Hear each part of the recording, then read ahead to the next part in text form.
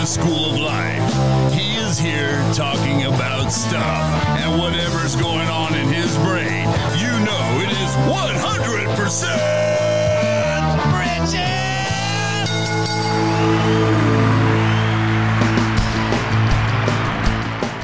All right, here I am. It's me. Talking about something. What are you guys up to? Like you're going to respond. Well, if you choose to respond, feel free to just respond in the comment section somewhere. That's always a good thing. I would love to hear your feedback. So feel free to just put something in the comments. My email address is there. Send me an email. Maybe not. If it's bad email, I'm not going to read it. If it's good email, I'll check it out. So here I am. This is 100% Richard. Welcome. Thank you for joining us, or me. Eventually, I'll have another guest. So I'd like to see that happen pretty soon. How many of you guys would like my wife to pop back on and talk about marriage stuff? That's a fun subject. Marriage is a fun subject. So I think it'd be fun to have her back on. I think maybe next week I'll see if I can talk her into it. That'd be fun. So, well, anyway, so let me get the business out of the way.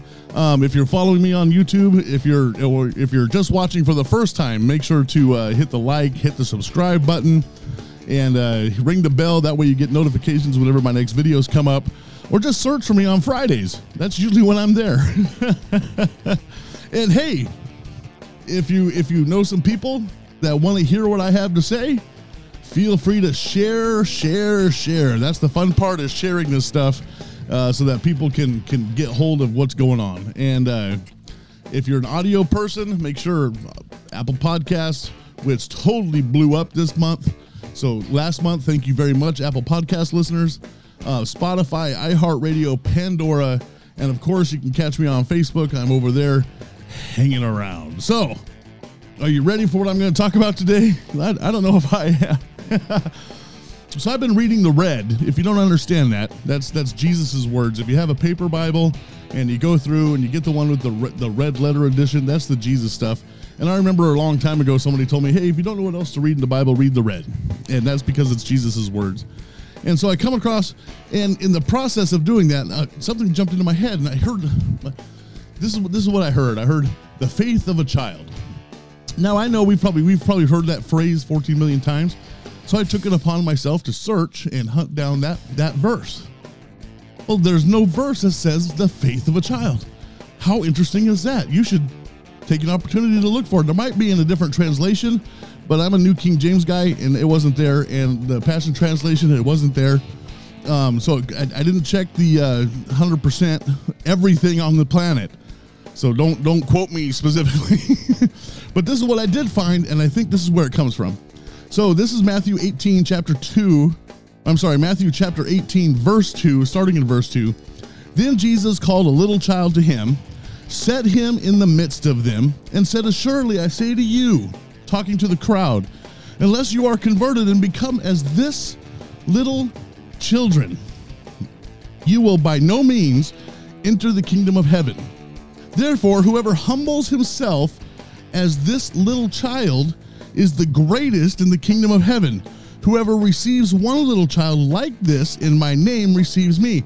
So here, Jesus is actually talking about the simplicity. This is how I see it.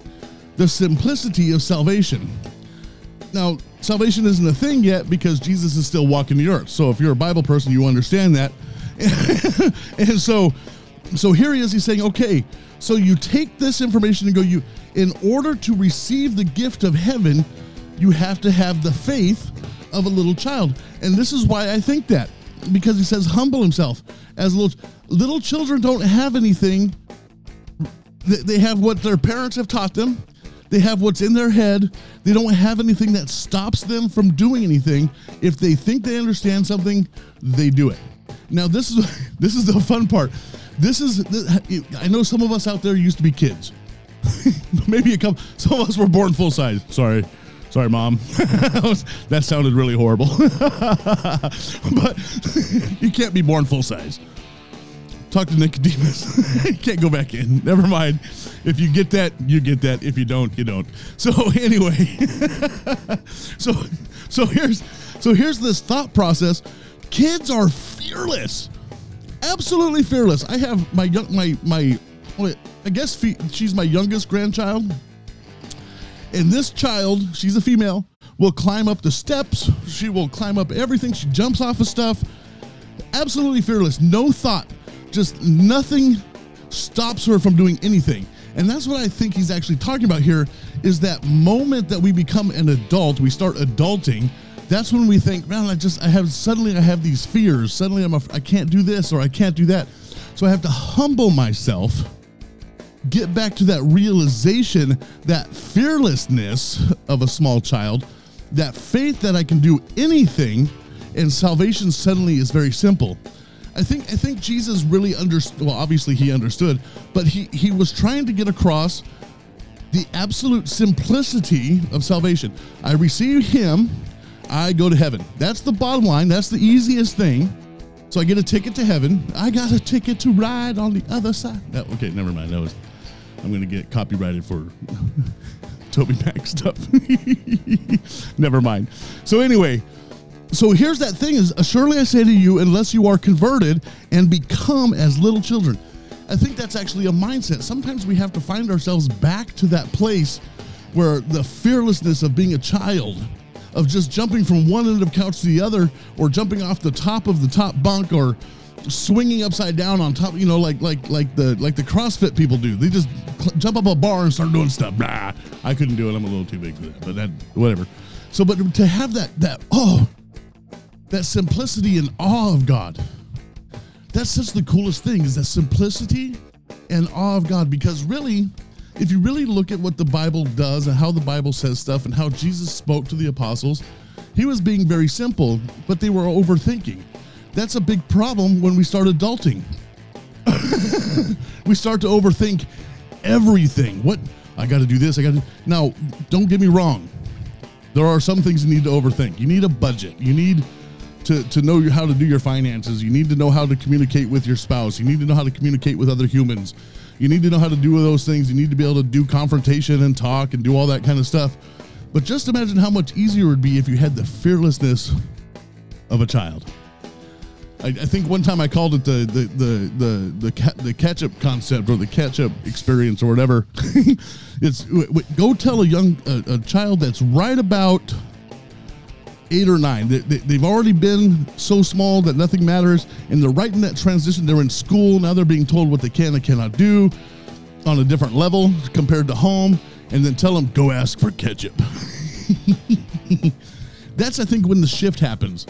Is somewhere right about there where, that 8, 9, 10-year-old kind of puberty kind of time frame where you just start to overthink everything. Oh, no, they're going to tell me no. Or, if I ask my boss for a raise, he's going to tell me no. So I might as well not even ask. Well, you just overthought that thing. But if you went in as a small child and just went, hey, can I get a raise? It may not actually be that simple sometimes. But really, the reality is it is. You might want to get your words in order and all that kind of stuff before you go in and do that kind of thing. But you really have to stop and go, how much less stress we have. Yeah, there's a good chance they're going to say no. Yeah, there's a good chance that you're not going to get what you asked for. You're not going to do what you did. Of course, there's a good chance of that happening. That's called failure. And guess what? Every time a child jumps out of a tree, remember when you were a kid? We fall out of a tree, break our arm, we got back up again, we put some tape on it and went back. Well, that's what we're supposed to do in life. That's what he's saying here is, hey, just humble yourself. Therefore, whoever humbles himself as this little child is the greatest in the kingdom of heaven. Oh, cool. I fell down, I get back up. I fall down, I get back up. It's like tub thumping. I fall down and I get up again. You got to know that reference too. Sorry. I'm just full of those things today. But then Jesus does something crazy in this verse because he goes straight up gangster. Watch this. This is how important, I'm just going to throw this in here because this is how important children are in our lives.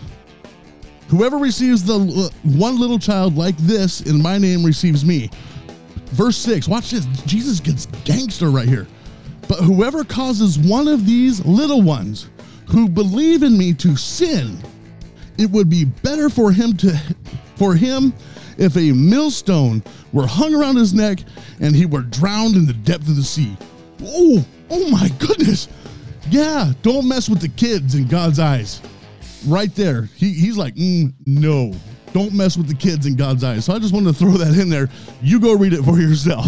And if you forgot where we are, that's Matthew chapter 18 and verse 6. So humble yourself as a small child, become fearless again, to be able to walk through things, to do things, and to fail and get back up and just function and have that faith of a child, because that'll help you get through life. And remember this, just a little side note, don't mess with the children. God don't like it. Right on. Right on.